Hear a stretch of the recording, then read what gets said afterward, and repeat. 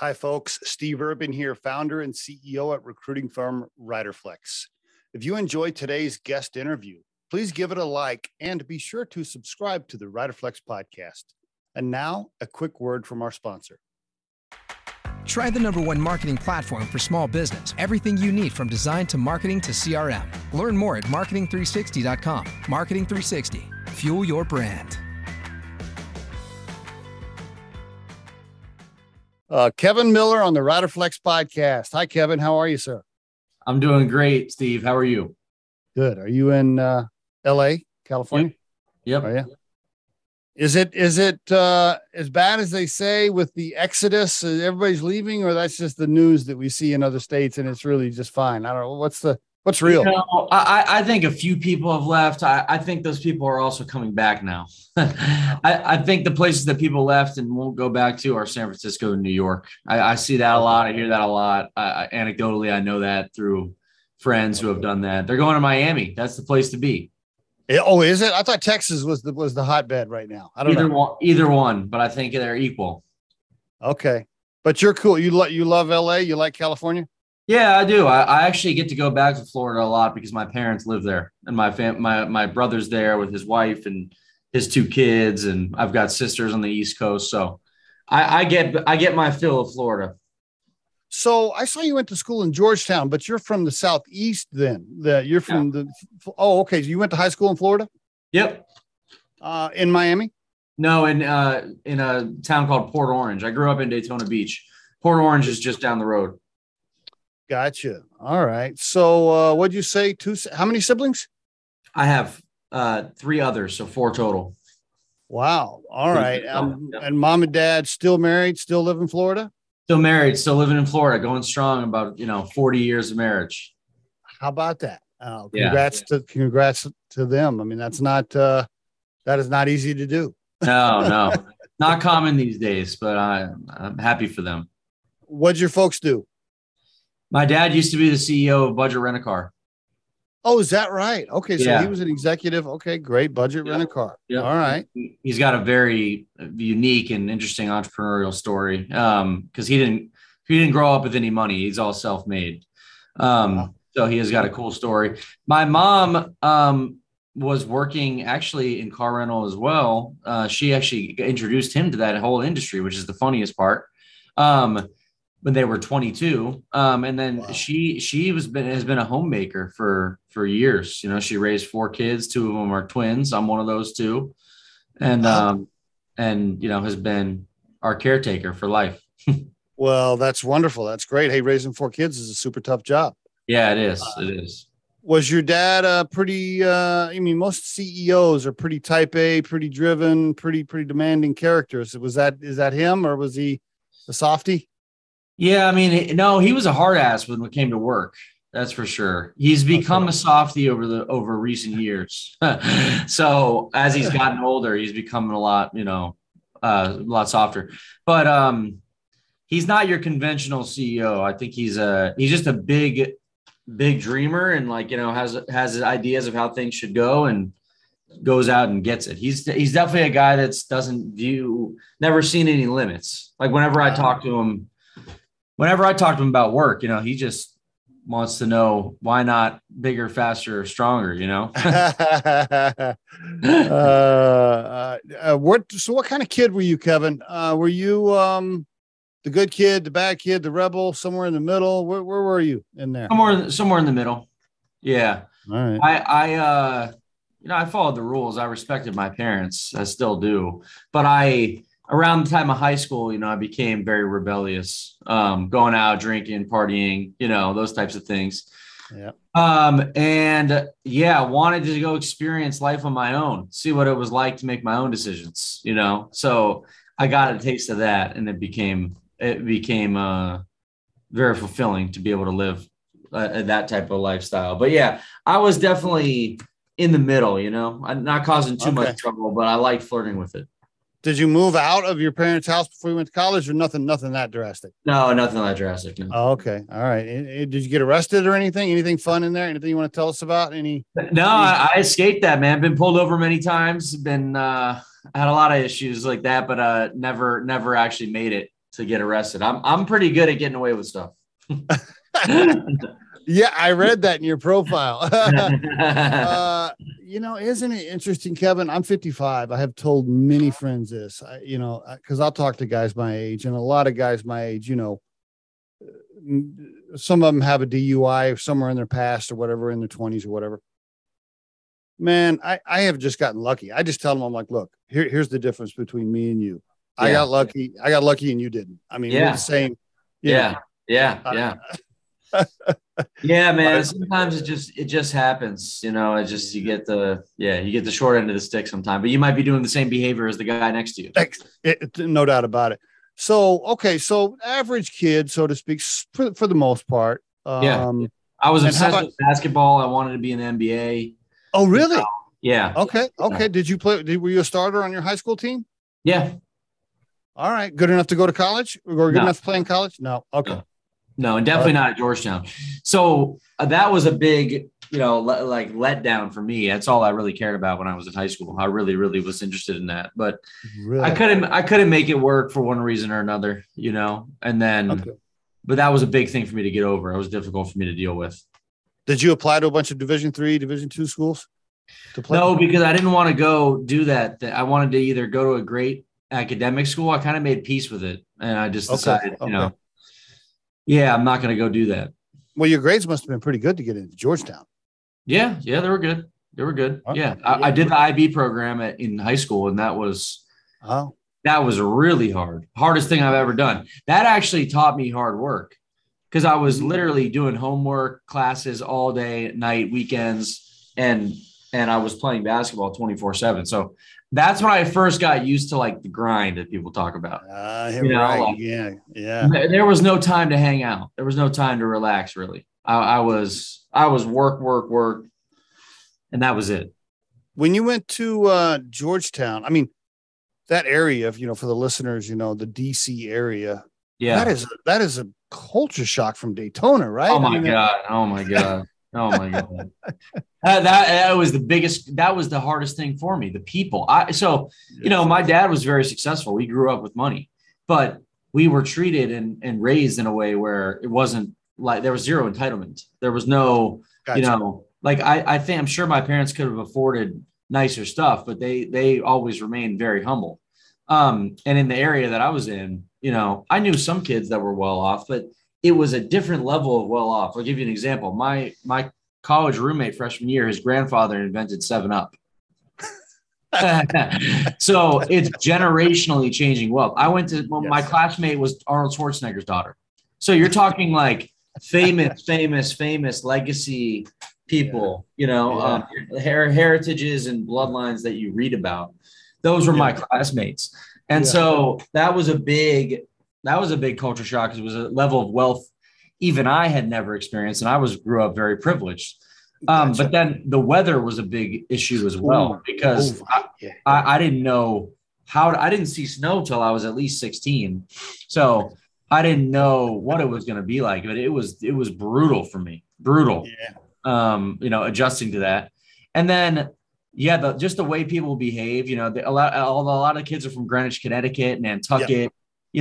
I never knew how to get along with people like that, or like, I didn't know what to talk about. And also they were really, really smart. These kids had the best education you could imagine. And I had a good education, but it was always public school education. Yes. These kids were going to like Lawrenceville, big, Del Barton. These are like, private schools that you pay $50,000, $60,000 a year to go to as a high schooler, and they're out of the home after 8th grade, which is shocking. You're not even, a teenager yet, and you're not even going home to your parents. You're on your own. So it was a big difference, but it taught me a lot. I think I was basically thrust into, this world of trying to figure out how to navigate, Yeah. Oh, absolutely. Your people. Best way to learn. Were sharpened even more. Yeah. Your communication, your people skills, the ability to navigate in different groups, styles, personalities. 100%. You're so right. The North, and I will give it. I'm not a Northeast fan as far as like wanting to live there, because I did live in Connecticut for a few years. Okay.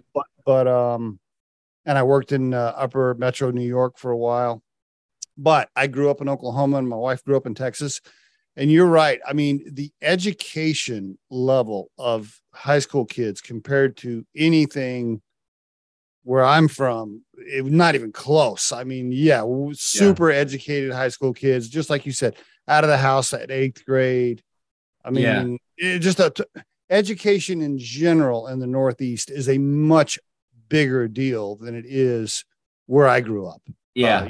Where I grew up in Oklahoma, it was like, oh, if you played football, you were cool. Yeah, I know. Yeah. Well, that's that my definition of cool had to change.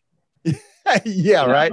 People started talking about politics, and the state of the world. You would get knocked out if you did that in Florida. Like they would be like, who are you? Right.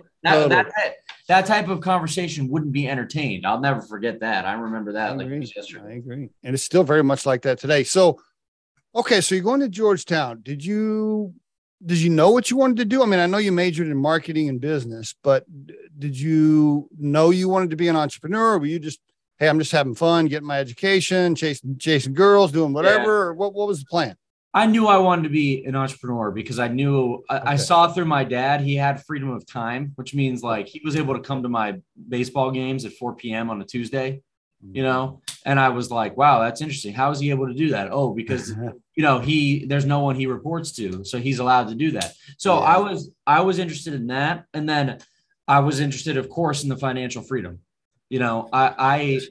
There's a lot of pros and cons with entrepreneurship, but being able to have, a direct impact on how much money you make and not be beholden to someone else telling you, hey, you're worthy of the raise or this or that. That's helpful too. Cause I'm able to, if I don't make the money I want, that's on me and I can accept it way better than, if I didn't make it because my manager didn't give it to me and I live in resentment and this and that. So I knew that I wanted to be some form of entrepreneur, but I didn't know it was going to be this. Okay. I don't want to go too far forward, but now that you've experienced the freedom of being an entrepreneur versus what you thought it was going to be when you were a college kid, isn't it even so much more rewarding than you even thought it would be to have that freedom? It is. Yeah. Especially as I go into adulthood further, I'm single. I'm not married. I don't have kids. If I was married and I have kids, I think I'd even be more rewarding because I'd be able to spend more time with them and do things like that. Go ahead. I just had a phone call yesterday with a firm in Europe that was interested in us. Our day job at Riderflex is a recruiting firm, right? And so we're getting big enough now to where we get phone calls every once in a while about M&A or whatever. And this guy's talking to me and he's like, yeah, we can buy Riderflex and then you can work under our brand and blah, blah, blah, and la, la, la, la. And I'm just thinking, bro, I'm not, you probably couldn't give me enough money to be an employee again. I don't even know. I don't even know what the number is. Yeah. Because it's just so hard to put a number on the value of the freedom that that entrepreneurship brings. In my opinion, it's just, my wife and I were just having lunch today. She's like, "Hey, let's go to the mountains." Because I live in Colorado. She's like, "Hey, let's go to the mountains on this day and let's do this and this and this." And like, I don't have to call anybody and ask them. Yeah, exactly. I know that's the best part. Right. Okay. So you wanted to be an entrepreneur. Okay. So you finish up school, walk us through, you don't have to hit every stage because I want to, get into grow pretty soon, but walk us through some of your early career, some of the things. I know you were at Google and some other places. Walk us through a few things, your early career progression. Well, at Georgetown, everyone was going to Wall Street or doing Wall Street internships. And I knew that wasn't for me. I couldn't sit through accounting classes. I couldn't sit through finance classes. Wasn't interesting to me at all. And I'm not a stranger to working hard, but I didn't want to be working all nights and weekends. I wanted, and that's when I started learning about tech companies, Okay. So my first internship was at Living Social in Washington, D.C. And that was a really popular tech company, just like Groupon back then. Yes, I remember. I used that and I was able to get a internship at a venture capital fund in San Francisco. And that changed my life. That's how you got to California. Yeah. Okay. Because I moved to San Francisco to work for a company called True Ventures. They're still one of the best venture firms in the world. They take 12 kids a year Oh, across the wow. country. That was Somehow, a big win. That was a big win for you right there. Huge. some way, I got that internship. Very nice. Congratulations. And thank you. And so I got to go and work at a startup in San Francisco and spend my whole summer playing basketball and, Cool. hanging out, going out, partying, all that. Nice. And it was fully immersive and it was incredible. So you were all in. You're like, yeah, this is yeah, it. This is it. I was so infatuated with it. I can't even describe it to you. Like it gave me a sense of fulfillment that I was unmatched, Okay, cool. And Very it cool. was like that quest of like, where will this go? Will I start a company? Will I work at, Google? Will I work at Airbnb? Will I, what can I do here? This is where I'm walking on the same streets where I'm listening to podcasts of like the Uber founder was here. The founder of every major company that I use, they live in that city. Yes. And so it was really inspiring. I think that's Cool. the best word. Very cool. So that was that. And then, but around this time, I started to use drugs recreationally. So, Okay. I started to. Can you share do you want to go into what kind? Were you talking coke, heroin, something huge? Yeah, Oxycontin. Okay, Oxy. Yeah, all right. Oxycontin and Xanax. And so that started when I was in high school. It followed me to college. And, it helped me work hard and play harder. Yep. You know what I mean? And so Yep. I was doing that all through the end of high school into college. And then, when I got to San Francisco, so it never left. And it wasn't always a day-to-day thing, but it was definitely like a weekend to weekend thing. Anything harder? Did you dip into harder stuff occasionally, or that was the main thing? I've done heroin. I've done it all. Done just about everything. Yeah. Cocaine, everything. I just didn't like psychedelics, anything that like you can have a bad trip on. I don't like that. Man, I got a friend that keeps trying to get me to do mushrooms. He considers himself a professional. He's like, come travel with me. Mm-hmm. And I'm like, bro, I don't know. I don't want to go somewhere where somebody has to like watch over me. A lot of professionals in business do that. They microdose mushrooms. They say it gives them all these benefits. I don't know. It's not. I don't know. Not for me to explore, but I know some people do it, but it's not for me. But not for me. Yeah. So then, I mean, I was like, what you'll find in addicts and alcoholics is that they're usually highly intelligent or highly skilled. Yes. Like, and very aggressive and very competitive. Yeah. Like one of my good friends is this guy named Perry. He just passed away last week from these drugs. And and he was one of the world's largest art dealers in the world. He knew Gianni Versace personally. And what did he overdose on? I believe fentanyl, which is like a harder version of heroin. Yeah. And so isn't fentanyl killing more people in the United States right now than anything else, and nobody talks about it hardly? I know 3 people who've died from it in the last 30 days. Yeah. I heard somebody the other day say fentanyl killed more people last year than COVID and it absolutely and like 5 other things combined, and nobody cares. Nobody's talking about it. You can take a little bit and you just be dead. Is that are people dying because they don't know how to dose it properly? It's nearly impossible to dose properly because literally just a little bit of powder is too much. I see.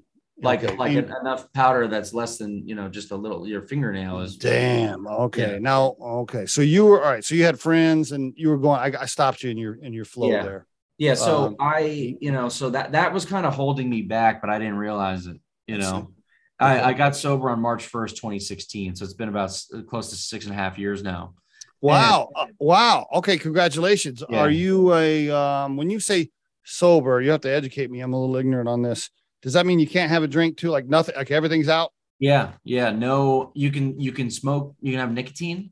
Okay. But you cannot smoke. No cannabis? No cannabis? No. No.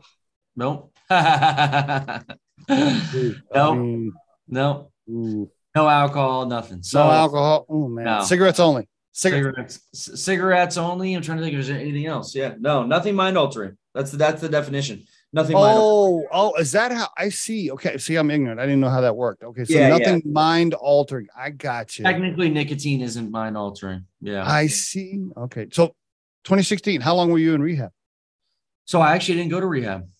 I how'd you do it? detoxed myself. Really? Yeah, I didn't really know anyone I didn't know anyone in that area in San Francisco that had ever gone to rehab or was dealt with addiction or anything like that. I didn't know what resources I had available to me. So I actually just dealt with it in my house. And Really? Yeah. By yourself? By yourself? Yeah. I was like sweating out I finally realized what a withdrawal was, because when I didn't have the pills, I started sweating. And when I went to sleep at night, I would wake up in a pool of sweat. So how old were you? 24. 24. And where were you working at the time? At Google. Sorry. You were working at Google. Yeah, I was working at Google. I'm sorry. And so you're working at Google. So, and you were doing other stuff besides the oxy. I mean, was alcohol super heavy or no? Not super heavy, but I was drinking, smoking weed, Oxycontin and Xanax. Those were the four things. Okay. What was the trigger point? What was the turning point? What was the tipping point? I mean, I had been held up at gunpoint. I had been robbed. I had been spent weekends in the Tenderloin with in dangerous houses in Oakland. I mean, I spent years, leading a double life. So hold on a minute. Hold on. You're telling me that you held up at gunpoint, meaning going to buy drugs held up? Yeah. Yeah. Jesus Christ. Okay. Yeah.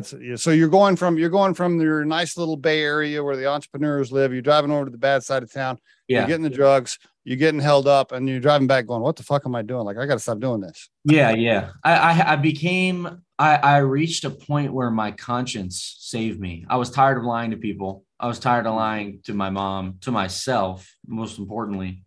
And I didn't feel good. I had no self-esteem. I had no self-worth anymore.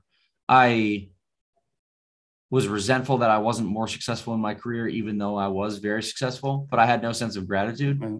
So I was working for Google, the number one company I always wanted to work for. Yeah. I was making tons of money. I'm 24 years old. I'm, a white single male in San Francisco, California. Did you have any partners, girlfriends, or anything? Yeah, I was dating a girl at this time. Yeah. Was she a drug user? No, she didn't even know what I was doing. What? How'd you hide this, man? I'm good at that. I'm good at that. Did your dad ever call you and say, Kevin, get your shit together? No, he didn't really know, because I was across the country. Wow.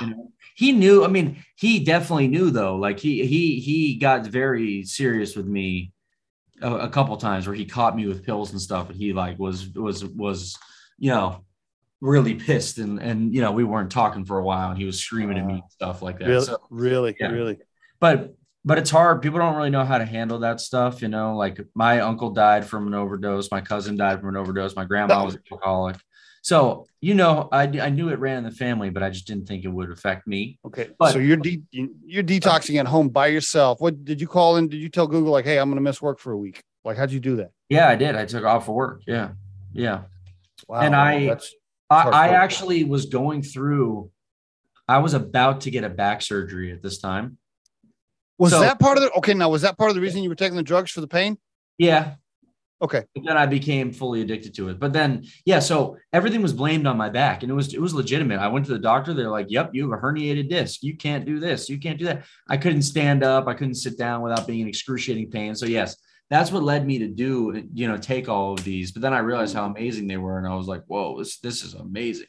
I have unlimited confidence. I'm happy. I'm carefree, all those things. But you have to sell your soul to the devil in order to do drugs like that. You lose yourself. It happens over and over again. But I was so hell-bent on making something of myself and paving my own way. Because when I was growing up, a lot of people were like, oh, you only got that job opportunity, or you only got into Georgetown because your dad's really successful. Yes, I'm sure you heard that a lot. Yep. So I hated that.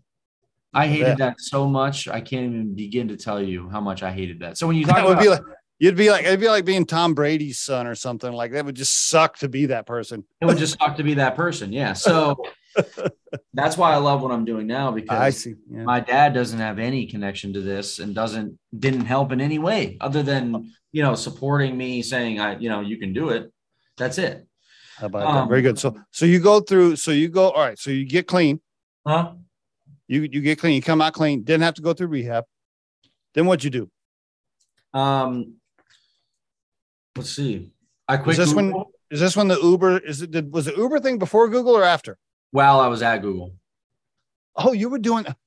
Holy shit! You got to tell the listeners about this. You can give them the short version. So you're telling me that this drug thing, and working for Google, and playing basketball, chasing girls, doing the Uber. You're doing all this at the same time. Same time, yeah.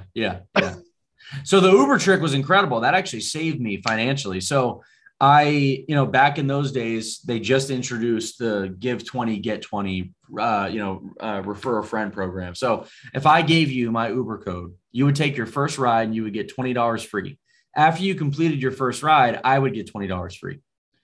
So then what I did was I created a website that's actually still live today. It's called uberfreerides.wordpress.com. And the last edit I made on the website is 8 years ago. I just like keeping it up because it's hilarious and it's free. I don't even know how to take it down, honestly, today. It'll probably be up there forever. But I would drive ad traffic to it. So I built a Google Ads campaign. I bid on the keywords Uber free ride, Uber promo code, Uber free $20 off, etc.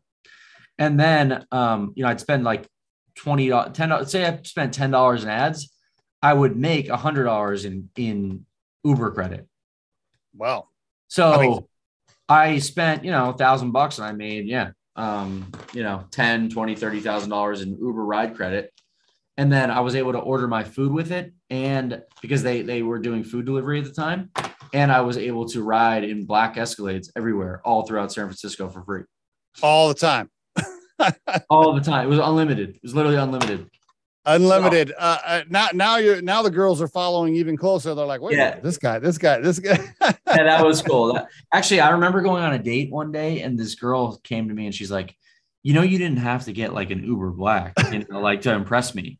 And I was like, oh no, like it's this whole long story. She actually worked at Uber. So it was funny to tell her that. I was like, I actually didn't do that to try to impress you. I would have done this regardless. Yeah.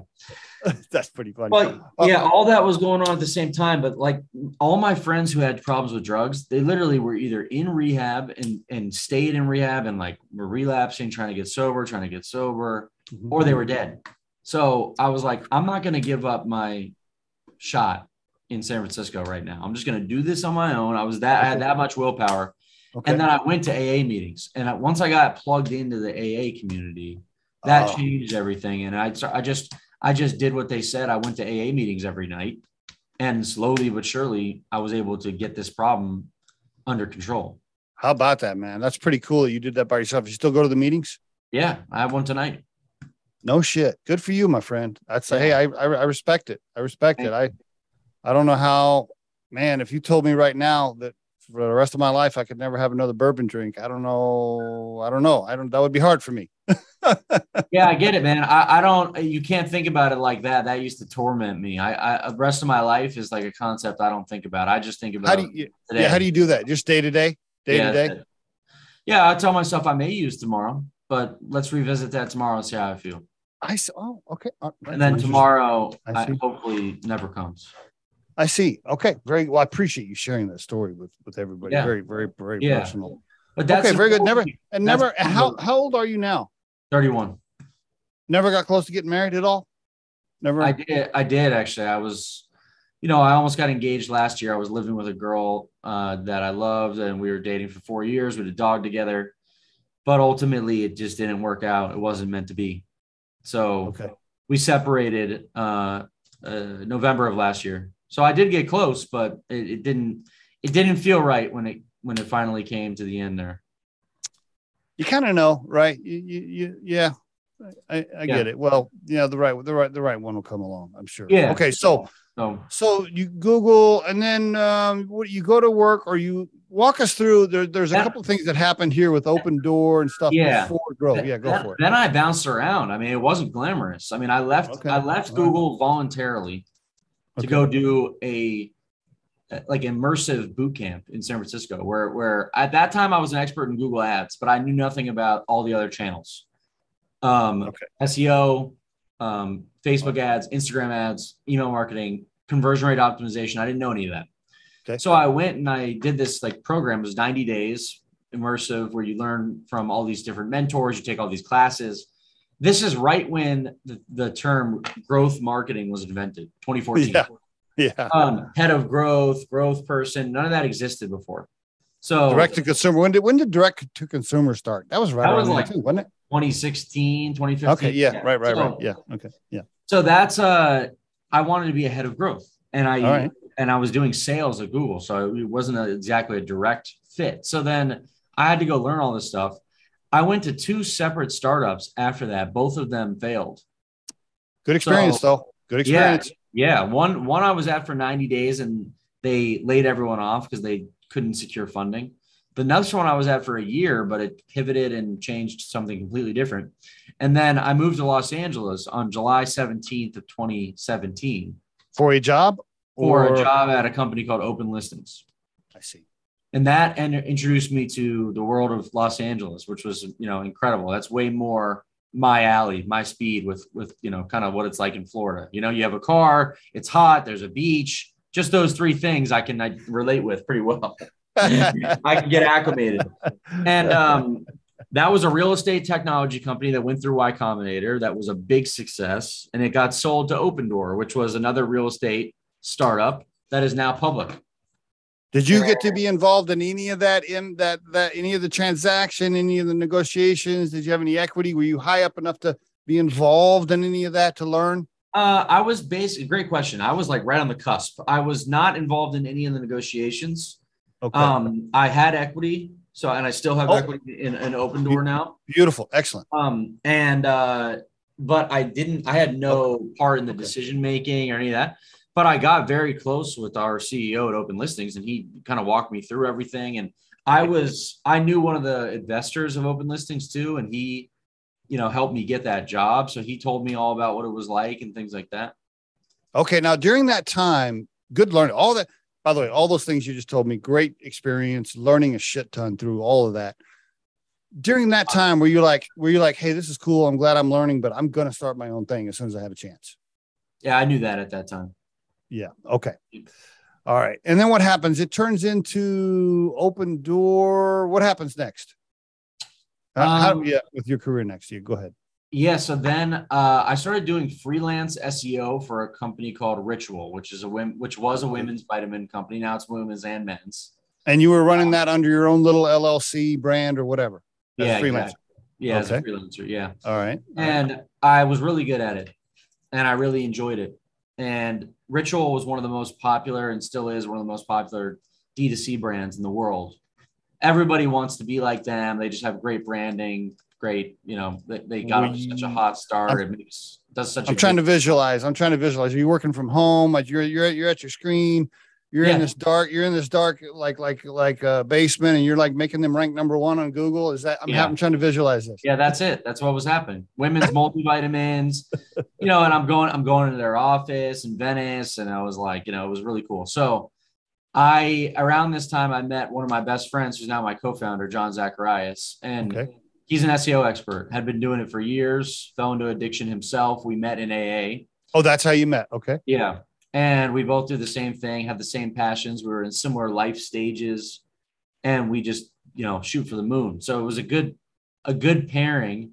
And we decided we wanted to do this and give it a shot as an agency. And at that exact time, one of my close friends, a guy named Steve Weiss, had just sold a digital marketing agency for tons of money. Oh, so yeah, you're talking to your friend, your co-founder. You're like, hey man, we can do this too. Yeah, we should go do this. Yeah. I was like, Steve can counsel us on how to do this, and he's done that. And maybe Steve can give us some cash to start. Yeah, exactly. That ended up not happening, but he could have. Okay. All right. We didn't need any cash to start. It's fully bootstrapped. What's your co-founder's name? John. Okay. And you guys fully bootstrapped it, just you and him. Yeah, just he and I. We just, we had 10 clients between the two of us. And that was it. Boom, go. Yeah, we only hired when we had the money to hire. We didn't need any extra capital. Okay, so let's pause right there for the listeners, for the aspiring entrepreneurs. You're doing freelance. You got a few clients. You're making a decent living. You're running it under a little LLC or whatever. You're not really trying to like start a brand at that point. You're just you're just paying the bills and you're having fun. You meet this guy at AA, you and him bond. He's got some clients. He's basically doing the same thing, but he's better at SEO at that time. Right. Yeah. Or something like that. Yep. All right. And then you're like, hey, let's join forces and start our own agency. We already have revenue. We have revenue right now. So when we create the company, we're already post revenue, right? You're in business, so to speak. Yeah. And there's no startup expense, really, not really, right? Or unless you, no. Okay. No office. We had our own laptops. There was no, other than we needed a lawyer. Need a lawyer to draw up some paperwork. Yeah, that's it. And did you draw it up 5149 or 50-50? What'd you do? 50-50. Oh, okay. Oh man, what do you do? Will you flip a coin when you're fighting about something? What do you do? We haven't had anything yet where we have been deadlocked. What does the operating agreement say is going to happen when you do get deadlocked? We picked a third-party advisor and they make the decision. Okay. That is a great tip for the listeners, especially the young aspiring entrepreneurs right there. Take a hold of that. Yeah. First of all, for anybody that listens to this show on a regular basis, personally, me, Steve, I'm not a big fan of 50-50. It's easier to do 51-49. But if you do 50-50, just make sure there is something in the operating agreement that triggers what will happen or who will decide if there's a deadlock. There's got to be something in there that says that. Great job of making sure that was in there. Really nice job. Has that happened? Have you had to use the advisor on anything yet? No. Okay. Good for you guys. But yeah, no, my advice to entrepreneur is behave as if everything that could go wrong will. So 5149, it would have been a great idea, but it wasn't the right thing to do at that time. We wouldn't have gotten where we are now. Resentments would have built up. It would have been probably. Yeah. We wouldn't have made it this far. It would have already blown up. So that's in the future. I wouldn't get into any venture unless I have that set up, but I didn't have anything yet. This is all. Did you guys, have you guys had any, you haven't told him to fuck off or anything? I'm sure you've had a million times. We've had a million. I can't tell you how many. That's why when you talk about how to pick a co-founder, you absolutely have to know the person for multiple years before you do a business with them. There is no such thing in my mind as like, let's go to this meetup and try to find a co-founder. No. Everyone seems great at the beginning. And then but you need to know who they are inside and out. You need to understand what they stand for. You're not just going to be talking about business. They're going to meet your family. You're going to meet their family. I totally agree. Countless dinners with them, vacations with them. You're going to want to spend time with this person. If you don't, there's nothing worse than a terrible business co-founder relationship where you hate each other. There's just nothing. Other than divorce, it's very comparable, I would imagine. 100% agree. And I will just go even further to say, I don't care if you go to a meetup or a conference and you're quote looking for a co-founder and you meet the smartest fucking guy on the planet that complements your skill sets.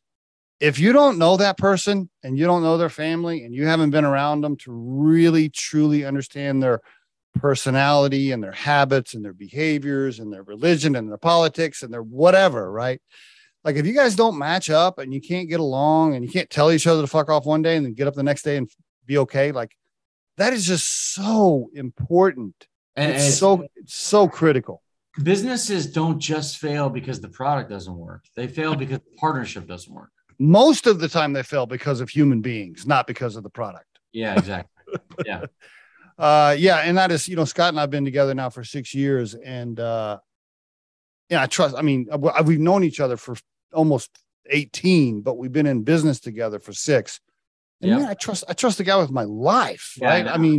You know what I'm saying? Like I would take my granddaughter over there to let him watch her for a month if I had to, you know what I mean? Like it has got to be that kind of relationship. So anyway, I didn't mean to go down a rabbit hole, but what you said there is just so important when you're picking co-founders. Please, if you're listening to this episode, don't just go to some random fucking conference and quote, look for a co-founder. That's not how it works. Anyway, I don't know how we went down that path. You guys bootstrapped. Okay. So you're moving along, you got some clients, and then I guess you just start getting more clients and eventually start hiring people, right? It just starts moving. It starts blowing up. Just starts blowing up, and it's really just one thing at a time, and we put our head down. By the time I put my head back up, we're at where we are today. I mean, 100 employees, $25 million in revenue this year. Sweet. It's shocking. Wow. Hundreds of clients. Good. I mean, it's honestly just shocking. I don't know how it all happened. Well, it happened because you kicked ass and worked hard. You telling me from 2020? So in 2 years, you've gone from 0 to 25 million. Yeah. I mean, let's just let that breathe for a minute. Let me see. In 24 months, you and John took a business from 0 to 25 million, and from 2 employees, you and him, to 100 in 24 months. That's right. That is incredible. And you have not taken on cash? No. And no debt? No debt. No debt and no outside investors? No. What? Okay. No. We have a group of advisors that we've chosen, but none of them put money in. Yeah. Wow, buddy. Okay. Yeah. 25 million in revenue, 100 employees, no debt, no investors, no outside cash, and you and him still own 50-50 right now on the cap table. Yeah, we have a 20% employee pool, but yeah, 50-50. That is phenomenal. Congratulations. Thank you. Thank you. That is really excellent. Wow. So what's happening for you now is you have people wanting to call and give you cash. You have investors trying to get in. They're chasing you now. Yeah. How are you handling those phone calls? I like to take them and learn about what they're looking for, what they think they can offer, what questions they ask. It's part of my job as the CEO to be able to speak to these people and understand how to give them reporting that matters. What's our EBITDA? What's our growth rate? What's our projections for next month, next quarter, next year? So I use it as just an exercise, but we may look to sell like 20% of the company to just tighten up our corporate governance, like you had just talked about, and to grow uninhibited, we just hire. But we also may not. Yeah, I mean, you're growing so fast right now. If you try to grow any faster, you might break something. I mean, maybe you just leave it alone, Yeah.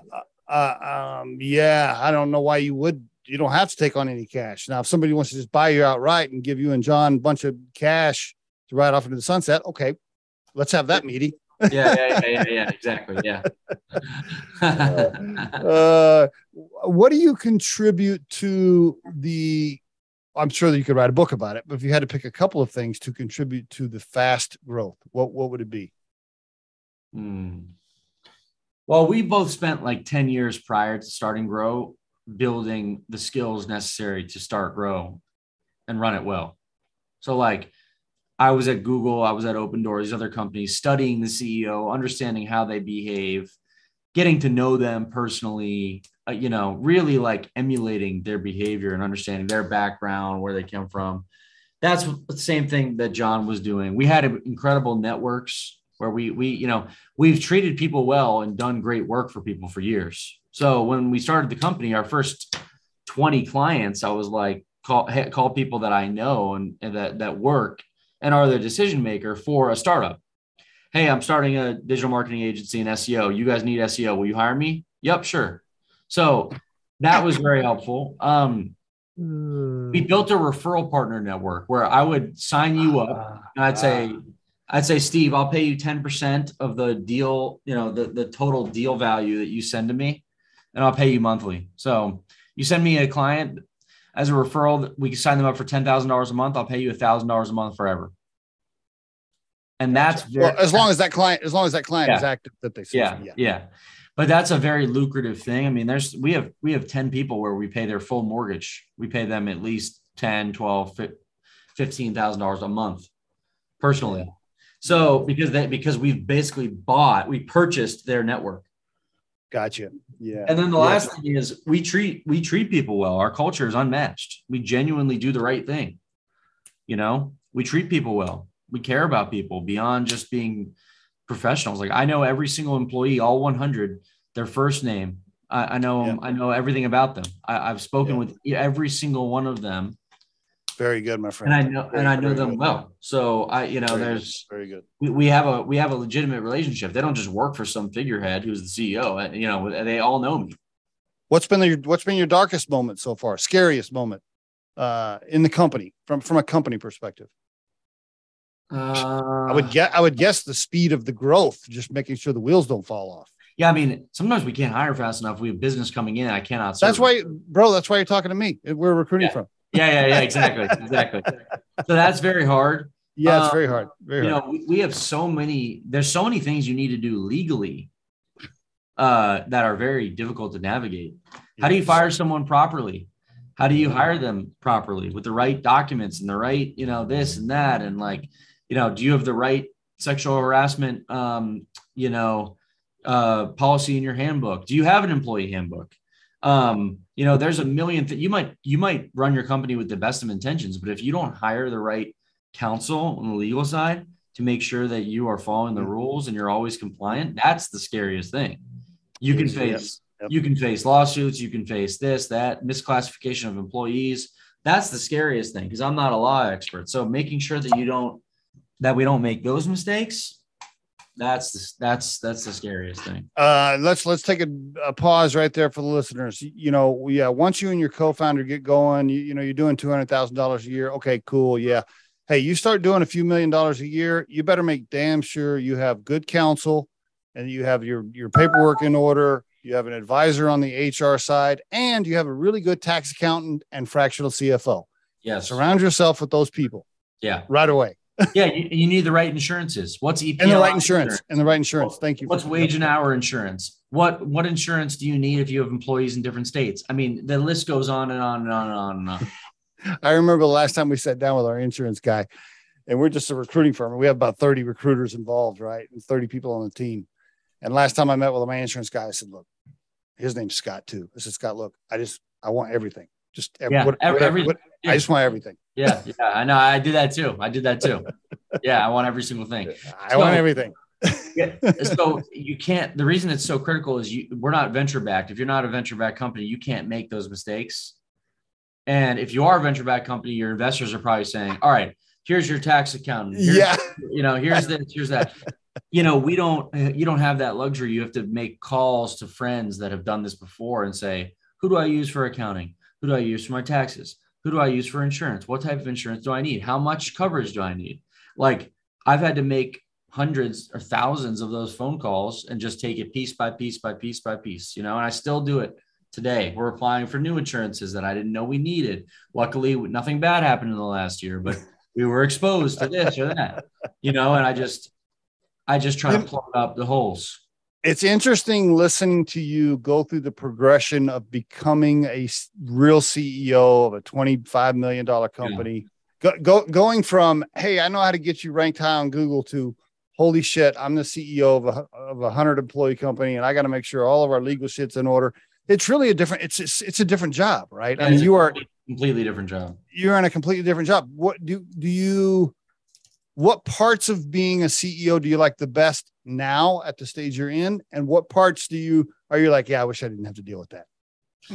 I hate the legal stuff because I don't like dealing with it. It's not fun. It's too serious for me. I'm more of like a happy-go-lucky guy who likes to, ideate on new things. That legal can be too negative, especially if you're really involved with something that's scary or where there was some wrongdoing or something. I mean, it's too negative. That negative energy can spill over into your personal relationships, make you depressed.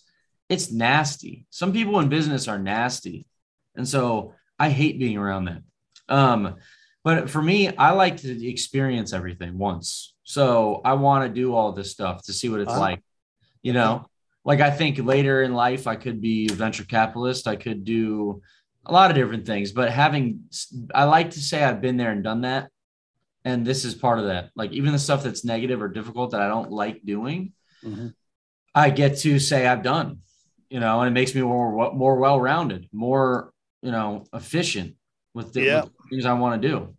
I see you edging into the investing world already. In fact, on your LinkedIn profile, you have the companies listed that you've invested in, some of them. Yeah. So is that where you see yourself going later on when you get to be my age? Is that what you're doing? I'd love to. Yeah, I'd love to work with young entrepreneurs and do that. The question is just some people have massive venture firms and some people have really small boutique ones. I have to decide what my life is like at that point, because I'm a danger of working too much and I'm really trying to focus on having some work-life balance. And what are you doing for that, my friend? Are you playing basketball? Are you in a couple of men's leagues? What are you doing to keep it balanced? Not anymore. I'm retired from basketball now. But I go to the gym a lot. I do hot yoga. I work out. Do you? Lift weights. Yeah, I do. Today at 5:00, I'm going to go get an IV, which I love doing because it's like they fill you up with tons of vitamins. And I do the cryotherapy machine, which is like, gets you super cold for 3 minutes and refreshes your whole body. Okay, now I got to ask you about this IV thing because my wife and I passed a place like that today All right. lunch. So I go by. We're going to this teriyaki place or whatever, and I saw it, and it's like IV blah blah blah, and I'm like, what is that? And she's like, oh, you go in there and they fill you up with vitamin C and blah. And I'm like, huh? How does it work? Give me the scoop real quick. They give you tons of different options of different IVs that you want, but the real thing is you go in, they do your blood work, and they say, all right, Steve, you're deficient in vitamin D, you're deficient in vitamin B. You need to get your levels up. So this custom IV is what you need twice a month. So like I go in there and like my liver was not functioning super well. And they're like, you need this thing called glutathione. And that's what I get in every IV now. And my liver is noticeably with data functioning better. So how about that? It's a better, the downside of entrepreneurship is stress. Yes. Stress can kill you. If you don't handle it properly, it can kill you. It can make you lose your hair. It can do a lot of things that are negative. And it can make you be an addict, right? It can make you be an addict. It can do innumerable things. It should not be underestimated for anyone listening. Totally. So you need to combat that. And for me, I've taken an interest in my own personal physical health, because let's say I made $100 million tomorrow, but I was injured or I was like out of shape and I couldn't walk around or your physical health is worth just as much as how much money you have in your bank account, probably. No doubt about it. Honestly. So do you feel better? Does it make you feel better? Like after you get the IV, do you feel better? Yeah. You feel hydrated, you feel clearer, you feel a bunch of different stuff. But my thing is I just want to make sure I'm getting all the right vitamins. Like my dad now has something called Lewy body dementia. I don't know. What is it? It's like a mix between Parkinson's and regular dementia. And so I and his brothers, both of them have Parkinson's as well. Oh my gosh. So I'm trying to push that stuff out. If that runs in my family and that's in my blood or whatever, if you start giving yourself all the right vitamins and doing everything you can physically right now at age 31, that stuff either won't happen to you or it'll happen way later, or it'll be less bad. So I'm trying to start now. I mean, look at it. I got these vitamins right here. I mean, I used to hate taking that stuff, but I make sure I get everything I need now. I'm going to go back to this place now. You got me. Yeah. Yes. You got me convinced because I saw it today. I'm like, I think I need it's great, man. You'd be shocked. I mean, you'll go in there, they'll do your blood work. You'll be shocked at what you're missing. Yeah. They'll be like, hey man, you're all fucked up. Yeah. That's what they're going to tell me. And I went there and they said, hey, your testosterone's low. Really? Okay. Yeah, so they got that. Can they do that? Can they fix that there? Yeah. So for men, that's really important. Most people think of testosterone as just being related to sex drive, but no. Yeah, no. It's so many other things. It helps. If you have high testosterone, you sleep way better. Your metabolism was way better. Your moods are lifted. And of course, the stuff that guys care about, your sex drive, that's way different too. But critical. It's critical. Yeah. But I'm going to this place. I appreciate you telling me that. I'm going to go to this place. I sing their praises all the time. The one I go to in Los Angeles is called Next Health, and they have it in a few other cities. It's fantastic. It's just, right. I cannot. I'm going highly enough about it. Congratulations, my friend, on everything you guys have built. I mean, you've had an interesting life already, and you're still a pretty young guy. Yeah. You still got a lot to do. You'll be back on our podcast 2 or 3 more times with a bunch of more stories. I hope so. I appreciate you being on the show, Kevin. Thank you very much for sharing your story. Thank you. Thank you for having me.